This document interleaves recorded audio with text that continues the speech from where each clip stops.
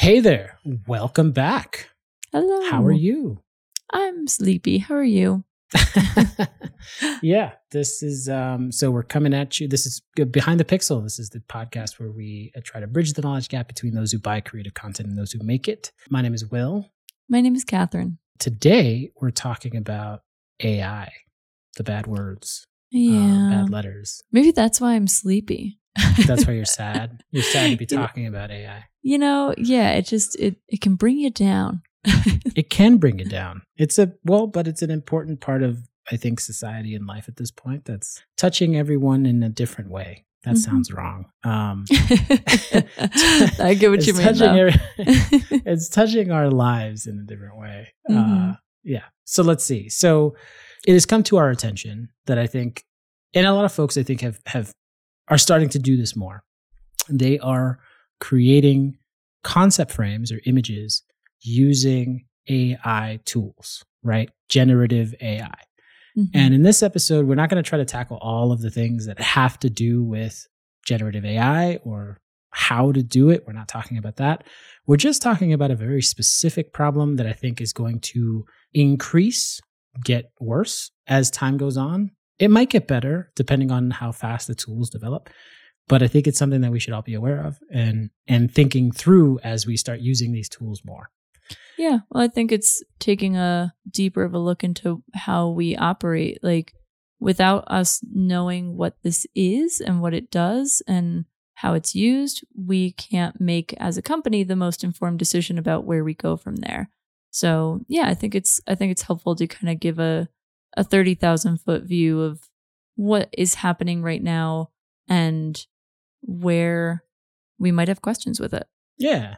So the specific, and I'm going to try to break this down as succinctly as I can. Using generative AI for concepting is great. I think that's totally fine. I personally don't have any problem with that. I think the problem comes in when you start to use generative AI to sell a particular service or what you're going to do, an idea, without doing the reverse math. And so before we get there, let's start to define generative AI just for folks who maybe have never heard of it, or if you have heard of it, maybe don't understand how it works. Mm-hmm. And I'm going to try my best to really simplify this. It's not going to be a perfect description, but I think it'll be a good enough description for this particular episode. Sure. So generative AI is very fancy computer algorithms that use something called GLLMs, GLLMs, or GLLMs, generative large language models. And those models are basically like being fed a bunch of data, right? A bunch of data points. And it's looking for patterns within those data points and making assumptions about some things and not assumptions about other things, and testing. And it's doing all of it consistently to generate something new. And it's specifically looking at language. If you want to hear more about this and kind of where AI's problems lie, you can listen to a talk called The AI Dilemma. This is by Tristan Harris and Aza Raskin. I think I'm saying that right. They're the co-founders of the Center for Humane Technology. We'll link that talk in the description of this episode. They give a really, really detailed and depth rundown of how Gen AI works and what the problems of that may be in the future. But that's a little too deep for this episode. Yeah, just to clarify, is it also talking about it from outside and inside the context of art? No. Right? Okay. So, yeah. Mm-hmm. It's just talking about AI as a whole and what the implications it might have on society. Actually, has nothing to do with art. Great. Okay. Just wanted to make sure that was clear. It's a super interesting talk. I've listened to it maybe twice now, and it's refreshing to know that people are thinking about it that way. Mm. So what we're thinking about here in this episode specifically is tools like DALL-E or DALL-E, Midjourney is another one, Dream Studio, which uses Stable Diffusion, and Firefly is Adobe's version. So all of those are generative AI tools. You can look them up. The combination of both your input and the data set is required to generate something new. So that's very important. You have to input something in order for it to give you something back. Right. And what you input could be very different between what I get and what you get if I type it in a slightly different way, or if I make specific comments. Like the prompt, as we've all maybe heard about, is very, very, very important in getting what you need from the AI tool. So it could do many things. Today, we're focusing on just images. And specifically, we're trying to point the finger at those images that are in that slide deck that you as a marketer might be looking at, or you as a studio owner or a creative might be pitching. And so specifically those images that are in projects that are going to move, that are going to be animated in the future. I think that's a very distinct thing. Marketers are using generative AI for a bunch of different things. Text, of course, ChatGPT, but also images from the tools I just mentioned, and creating marketing materials just from there, which is fine. I mean, there's another morally, question. Is it fine? I don't know. But again, I want to put those morals aside for a second. And I just want to talk about this particular issue between here's something that we think we can make, it's going to move, and what that pitch will be. Yeah, I think I want to acknowledge that I think it's hard to remove the morals in this equation because it's a very divisive topic. It's very heated. So maybe we just take a breath in this. We're going to, maybe I'm saying this for myself, but just take a moment. It's going to be okay. We're here to learn and then, and then move on from there. So let me just describe the problem again. There's a project, there's an RFP, there's a brief, there's a thing that someone has hired you to do, and they say, hey, we need some ideas on how to present this, how to pitch this, how to visualize this. You, using your brain and a computer, you say, I'm going to use generative AI to come up with some images really quickly. You type in a prompt, something like, okay, 3D character with, I don't know. I'm just describing the person. My prompts aren't ever really that good, honestly. But so you define your thing, and then you get a really cool image back. The images look fantastic. And then you put that in a slide deck, and you pitch it to your whoever's on the other side. And they say, this looks amazing. That looks great. Let's get started. Fine. You sold the idea, right? That's what we call creative sales.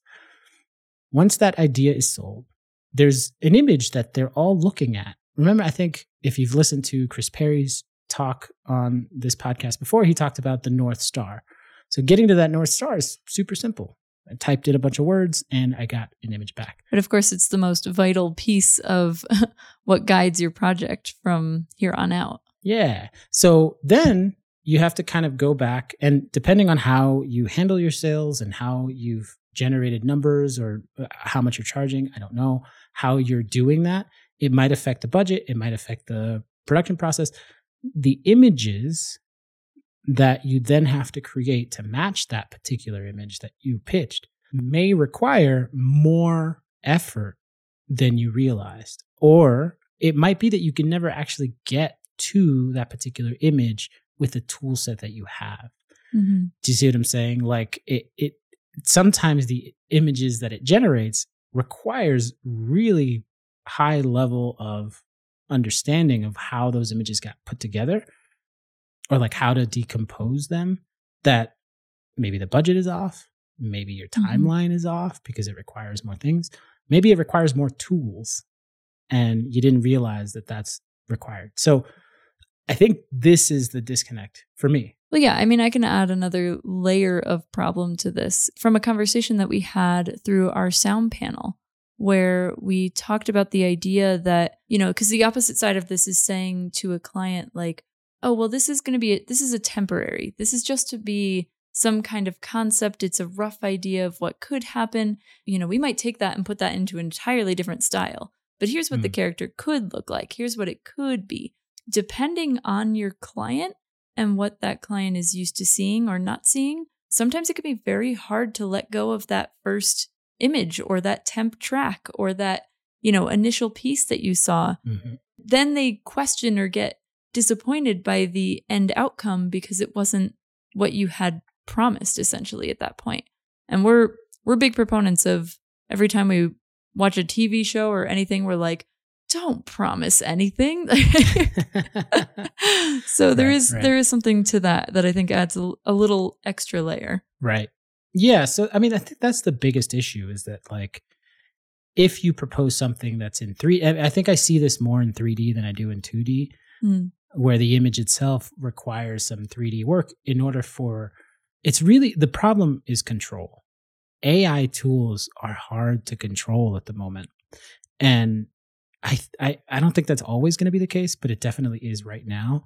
And I think what we are seeing is, if I were to extract all the pieces that I need from an image to regenerate it so that I can control that model or that human or that character or that bus or train or whatever in the way that I want,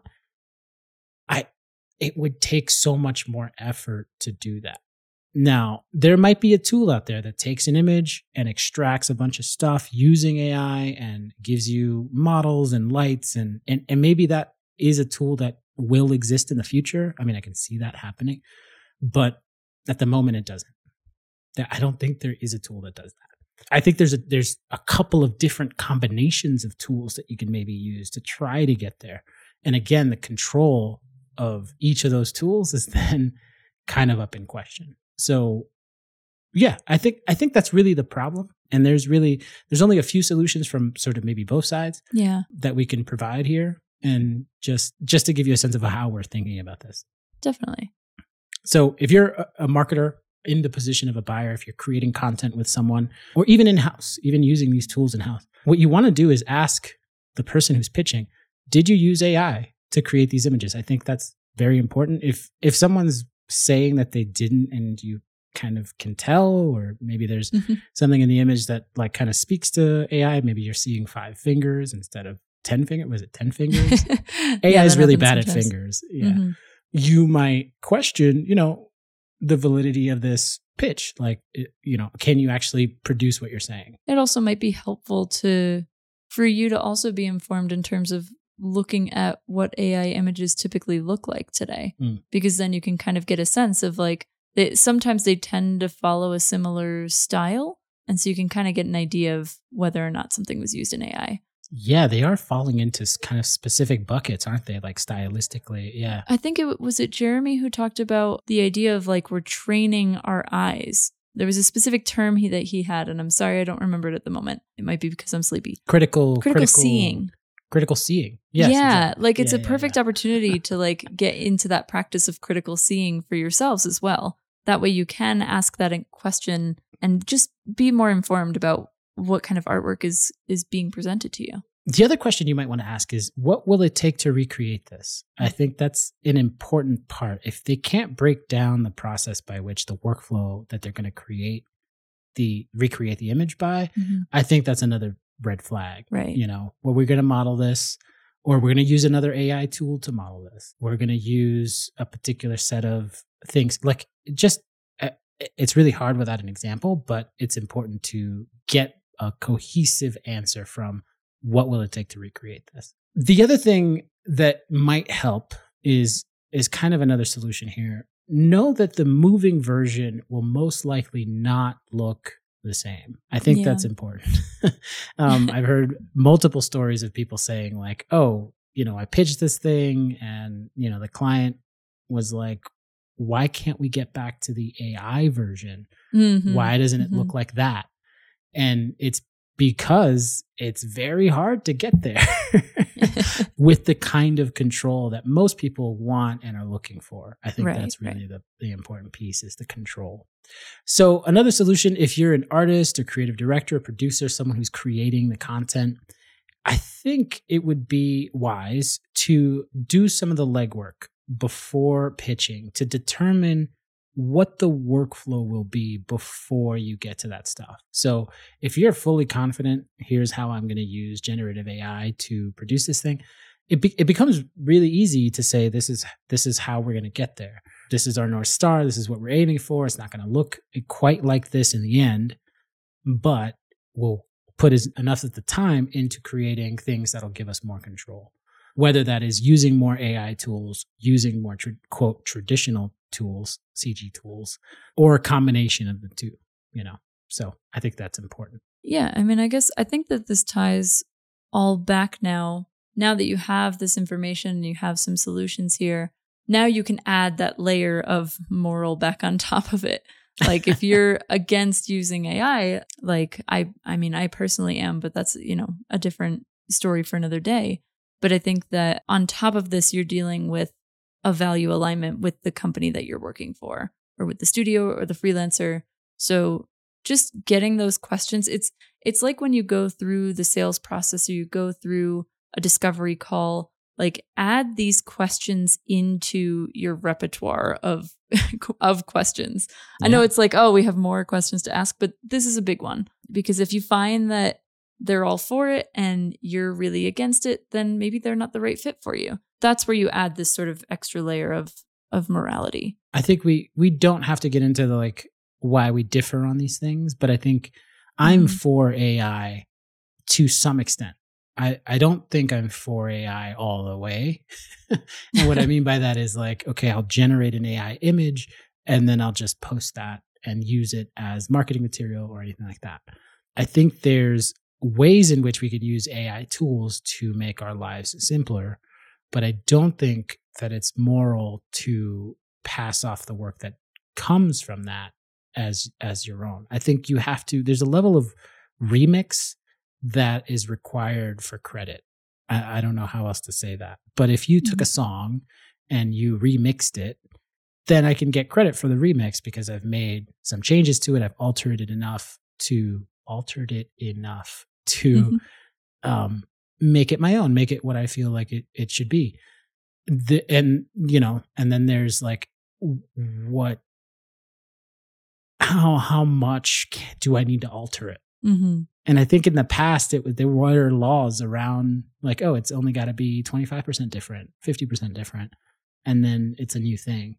And I think we're going to start to get to a place where that number is closer to 50, 60, 80, because it has to be more yours than the computer's, I guess. Mm-hmm.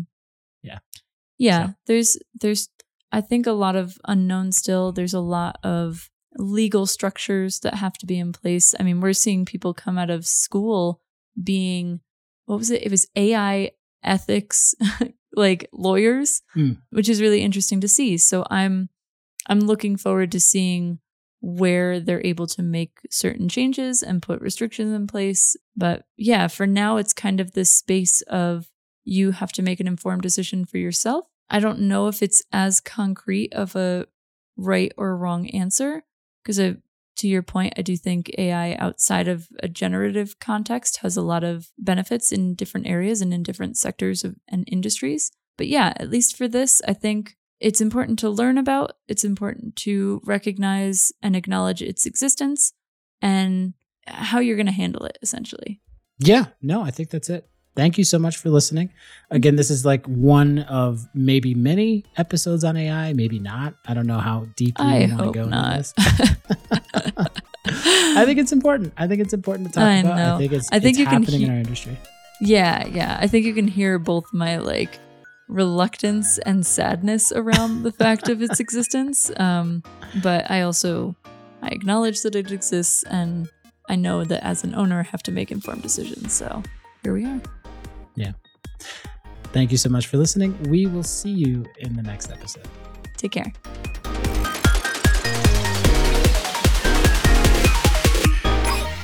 This episode was brought to you by eMedia.